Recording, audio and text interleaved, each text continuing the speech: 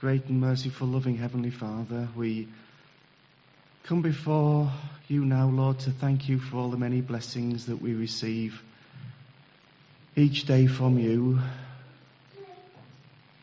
But we especially, Lord, thank you for bringing us safely together this morning, for another morning when we can gather together to celebrate your love towards us by partaking of these emblems, a symbol of your love made flesh in your dear beloved Son.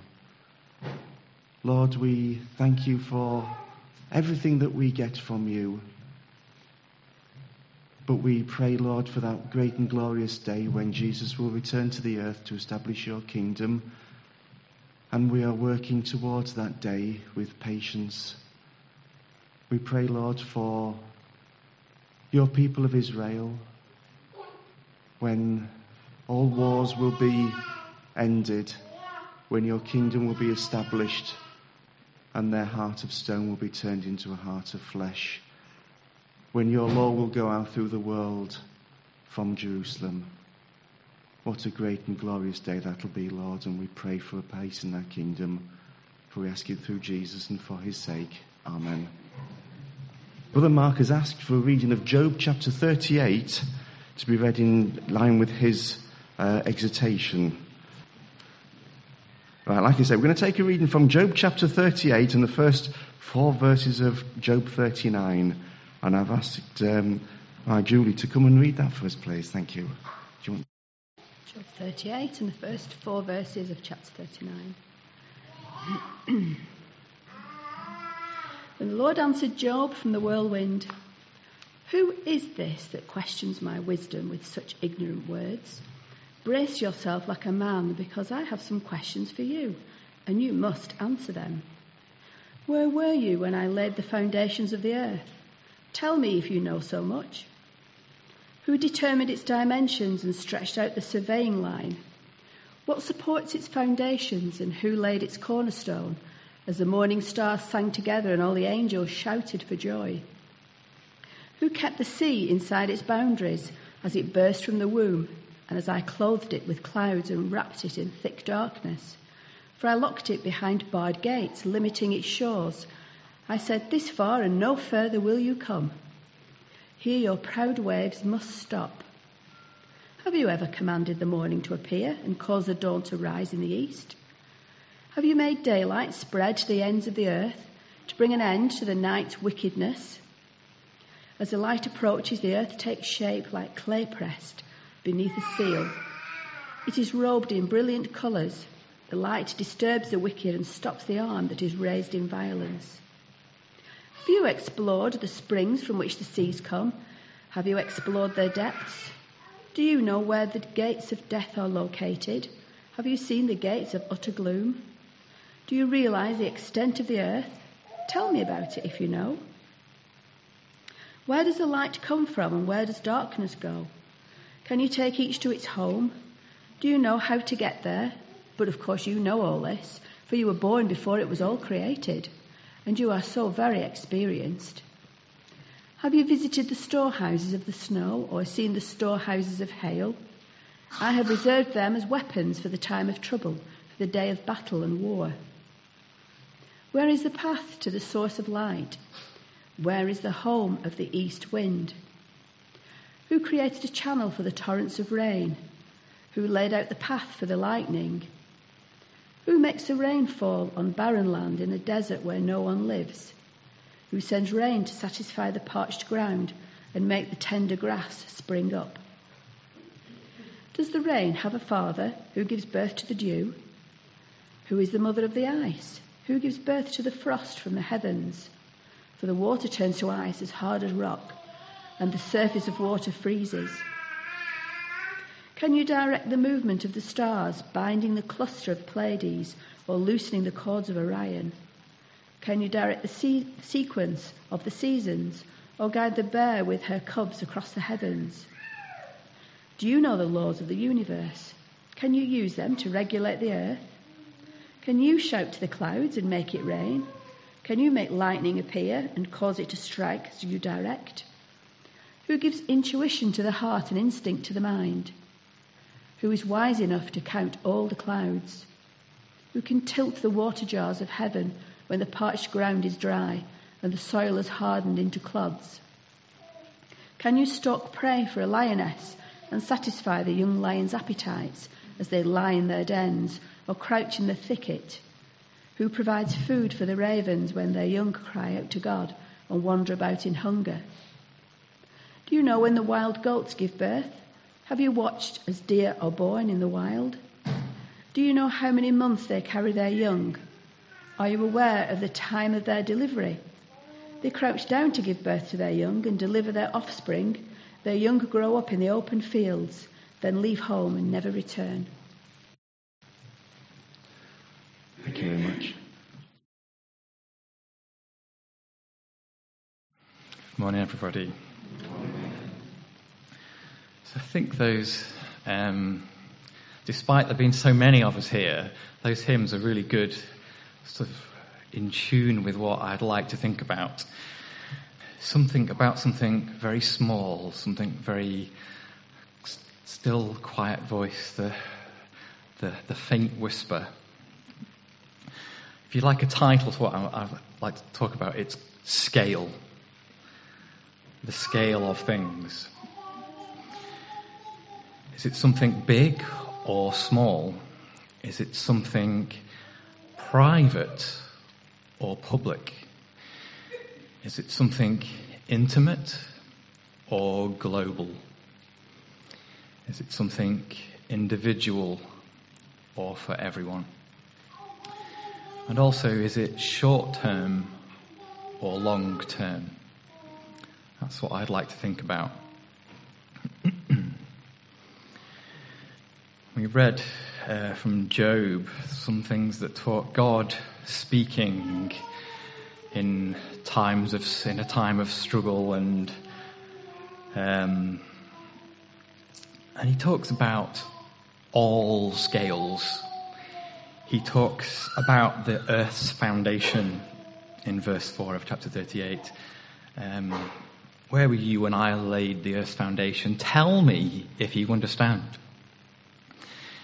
And later on in verse 33, do you know the laws of the heavens? Can you set up God's dominion over the earth? But he also talks about much more so small scale things. That's why we snuck on to the next chapter and we did the reading. Who provides food for the raven when its young cry out to God? Do you know when the mountain goats give birth? Do you watch when the doe bears her fawn? Do you count the months till they bear? Do you know the time they give birth? They crouch down and bring forth their young. Their labour pains are ended. God is there at all levels. The vast, incomprehensible, ungraspable dimensions of the universe that you cannot have on a single sheet of paper and see any of those, the too small resolution on screens and bits of paper to see any of those dots. It is vast. And all the scales in between, he is there. We cannot comprehend him. And he cares, his concern is for certain things, I think. Counting those months of the labour pains of an insignificant, hidden away, wild creature that nobody else sees. We're also going to think about Jesus. We're going to look at some of the things he's done in his ministry and about the scale of what he was doing. One thought about the small scale is that there is only a very small group of people who Jesus has alongside him, the 12 apostles. And they are actually, in fact, people who are nothing. They are insignificant, small people. And very often Jesus took even a smaller number of that small group of people with him in certain situations.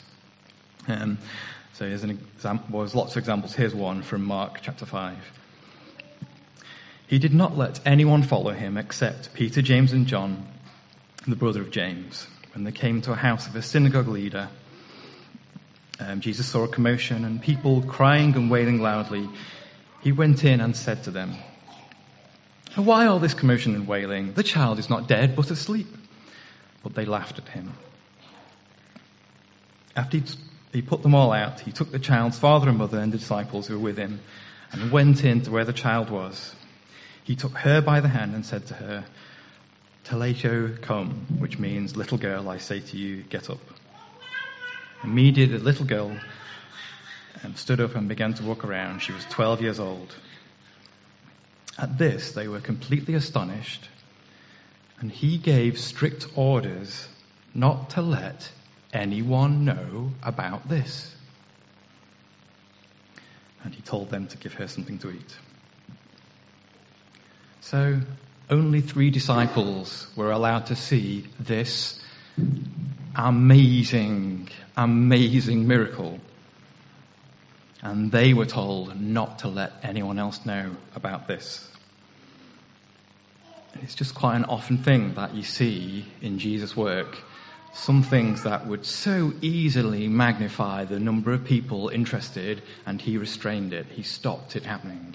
And it's interesting also, which we'll come to a bit later on, it was now, right now, you're not to tell people. Later on you will.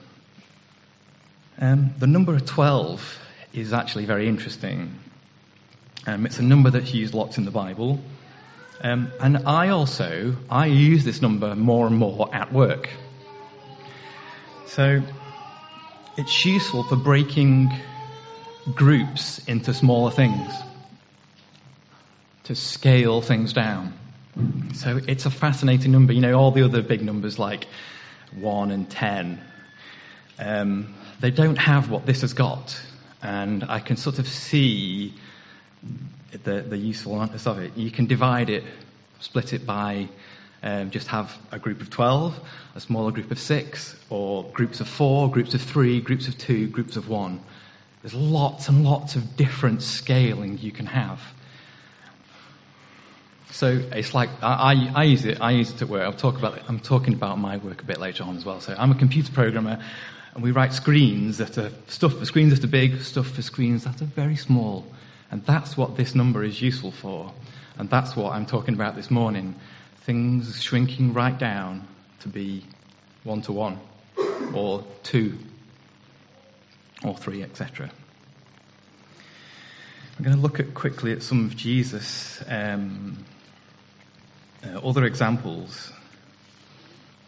There's one that I've actually given a talk about recently, which is Jesus challenging a woman caught in adultery, and everyone's trying to get lots of people involved, and he puts so much effort to having a private as possible, intimate, one-to-one conversation with her about the issue. And there are lots of examples.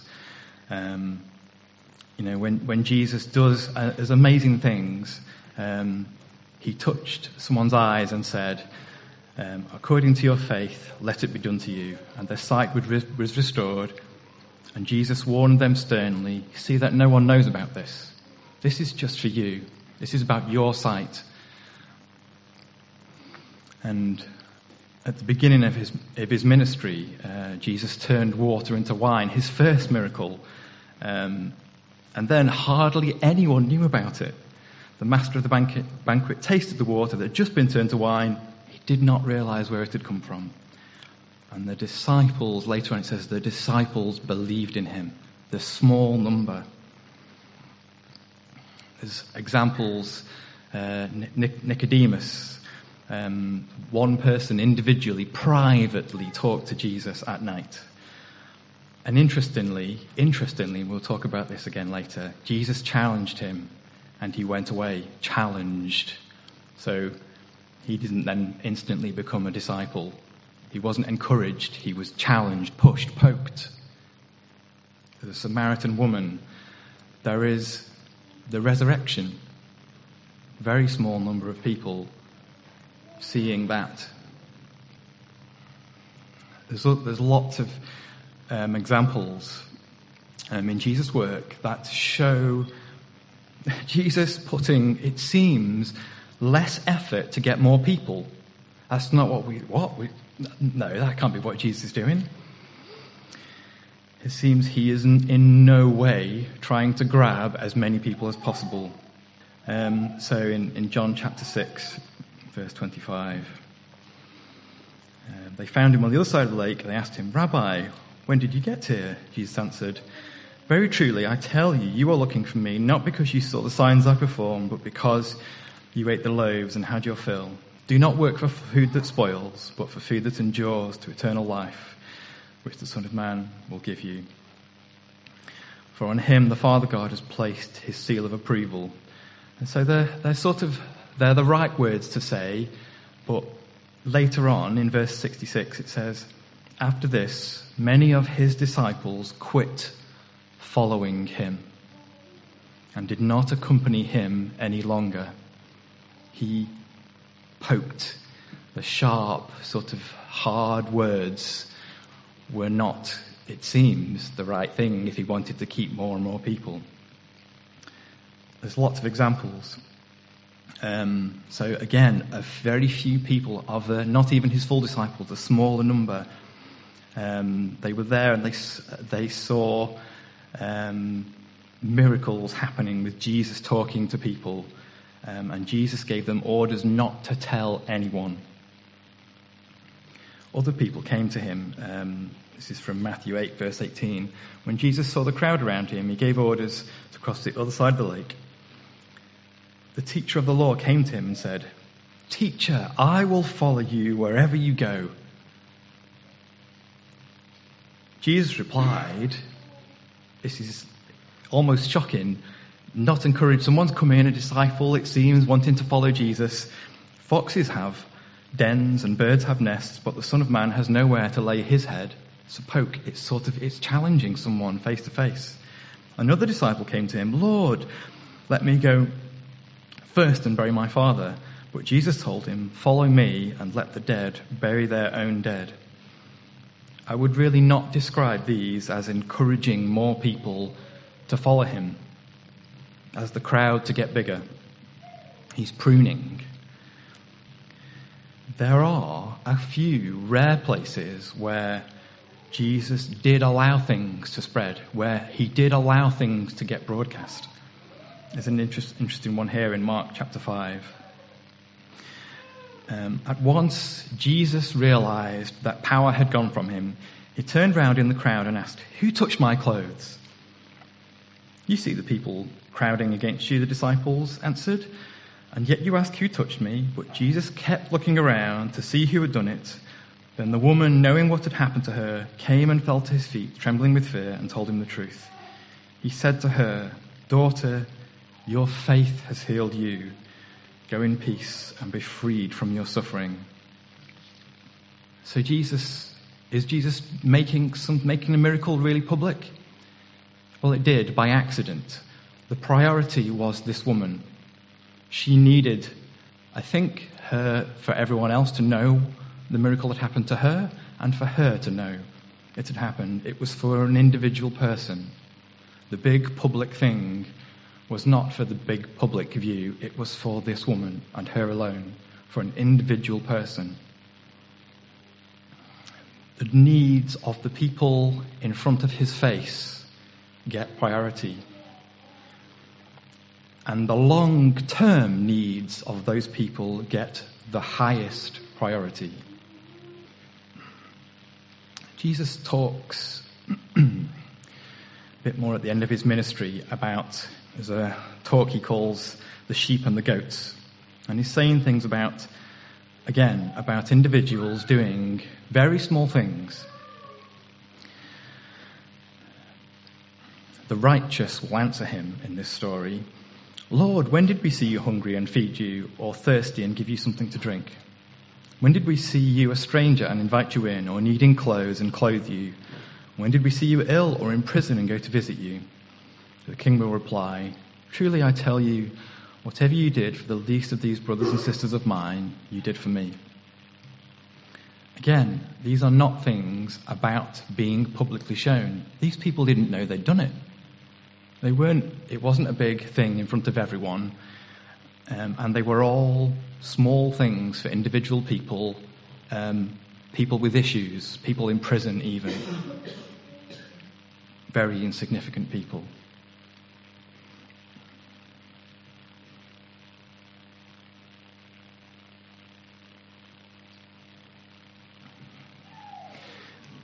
Okay, I've got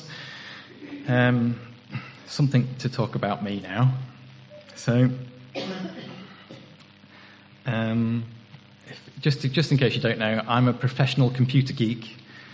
The size of the company I work in has changed. The scale of it has changed. It's become something much bigger. And I suppose in a way it's a result of that I've been thinking about the scale of things. My boss, whose name is Rick, he founded the original company years and years ago. When I started, there was about 10 of us in this company. I don't know how many there is. There's tens of thousands now. Rick would make us all a drink. He would say, "What coffee? Bring a coffee. Put it on your desk." When I started, I've spoken to him loads. I've been out for meals with him. I met his children. I really feel like I really know him quite well. Rick retired and now owned by, like I say, a huge, big company. The boss, he's the boss of the boss of the boss of the boss of the boss. He's up there somewhere. I've seen him. I know who he is. I've seen him in a presentation that was given to a few thousand people, but I really, really don't know him at all in any way.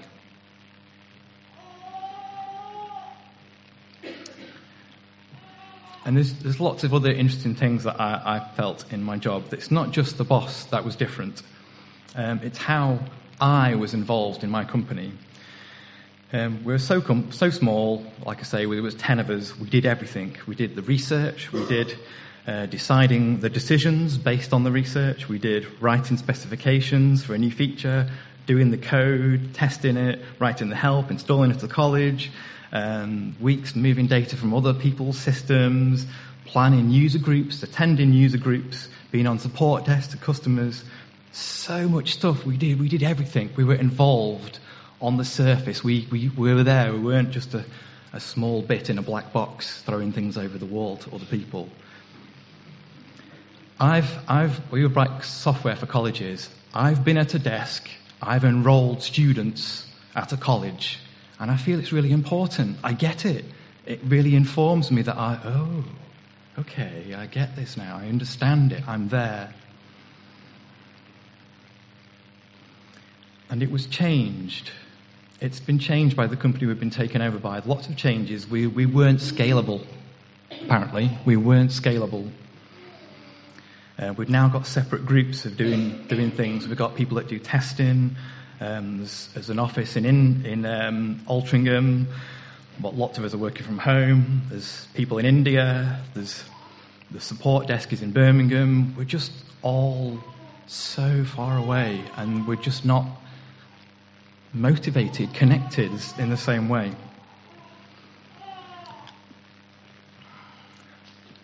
Our original company, we didn't know what we were doing. We guessed stuff. We bodged it. We made lots of stuff up. We didn't follow all these standard industrial practices that we didn't even know existed. We made mistakes left, right and centre. But we felt it. We understood the customer's needs. We're motivated by knowing, how can I write this so they'll never phone me on support desk? It's really important. Those links, the motivation inside you for what you are doing. Interesting thing I found out recently, we were very small, and we're still very small, and in terms of profits incoming, per head of our very small number, we earn 10 times more than any other part of our company per person. That's an interesting fact. Us idiots who didn't know what we were doing because of our motivation, I think. And I can really see this all reflected in Jesus' ministry. These people who were absolutely not qualified, no managers involved, no charts measuring things, no laws even. A small group of nobodies being fully connected with something in a simple, deep way. People who were close to and next to our vast, infinite, amazing God of heaven and earth. People would, in their nature, without even realizing they were doing it, were behind a closed door, trying to see, listen to him. People who in their nature were intrinsically, without thinking about it, connected to preaching the gospel. One of the people with examples of people who failed earlier was Nicodemus, and he's a really interesting example. Someone who was challenged privately by Jesus, and it seemed like he couldn't handle it. He was afraid. He feared the Jewish leaders, it says. But later, this is much later on, there's a few things that talk about him later, but here's one from John chapter 19, verse 38. Later, Joseph of Arimathea asked for Pilate for the body of Jesus. Now, Joseph was a disciple of Jesus, but secretly, because he feared the Jewish leaders, with Pilate's permission, he came and took the body away. He was accompanied by Nicodemus, the man who earlier had visited Jesus at night. Nicodemus brought a mixture of myrrh and aloes, about 35 kilograms. Taking Jesus' body, the two of them wrapped it with the spices in strips of linen. This was in accordance with the Jewish burial customs. You see, earlier by Jesus, Nicodemus was being pruned and challenged. And he was just beginning to be in fellowship with God, seeing the mess that is in the Jewish religious organization. And he was beginning to share God's pain about how that feels. And he wanted to share in Jesus' sacrifice. Just a bit. Jesus' words are not with a loud voice, gathering in the crowd, making sure there's a full church like there is today. Jesus speaks not even with a voice, with his breath stopping. Jesus' actions started to echo in Nicodemus. These small, silent things will never cease to grow. They will resonate. They will last for all eternity. Today there is something private, intimate, and individual, and it is starting, just beginning to exist in us.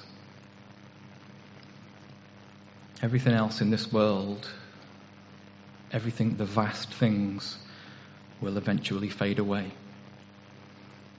The rocks will begin to crumble. But a small treasure is being grown in us. The treasure is what cannot be shaken, and it will remain in us. In the same way that Jesus was involved individually with people face to face, the same is true of our God. in 1 Corinthians. It's one of those very, very small verses I've been thinking about lots when he says the phrase, all in all. Our God is not interested in being spread out a bit in all, spread thinly in as many as possible, but being all in all. Something that is small, private, intimate and individual for today will eventually will become big, public, global, for everyone, for all eternity. Jesus says this, "Are not 2 sparrows sold for a penny? Yet not one of them will fall to the ground outside your Father's care. And even the very hairs of your head are all numbered, so don't be afraid. You are worth more than many sparrows." What are we worth to him? We are just a tiny spot, a blip in this humbling, vast universe. Our lifetime even is a flicker. No, nothing. Our lifetime is nothing in our God's eternity. But I believe every single individual one of us is worth, well, not just worth more than many sparrows, more than everything to him. And we come to remember what we are worth to him today.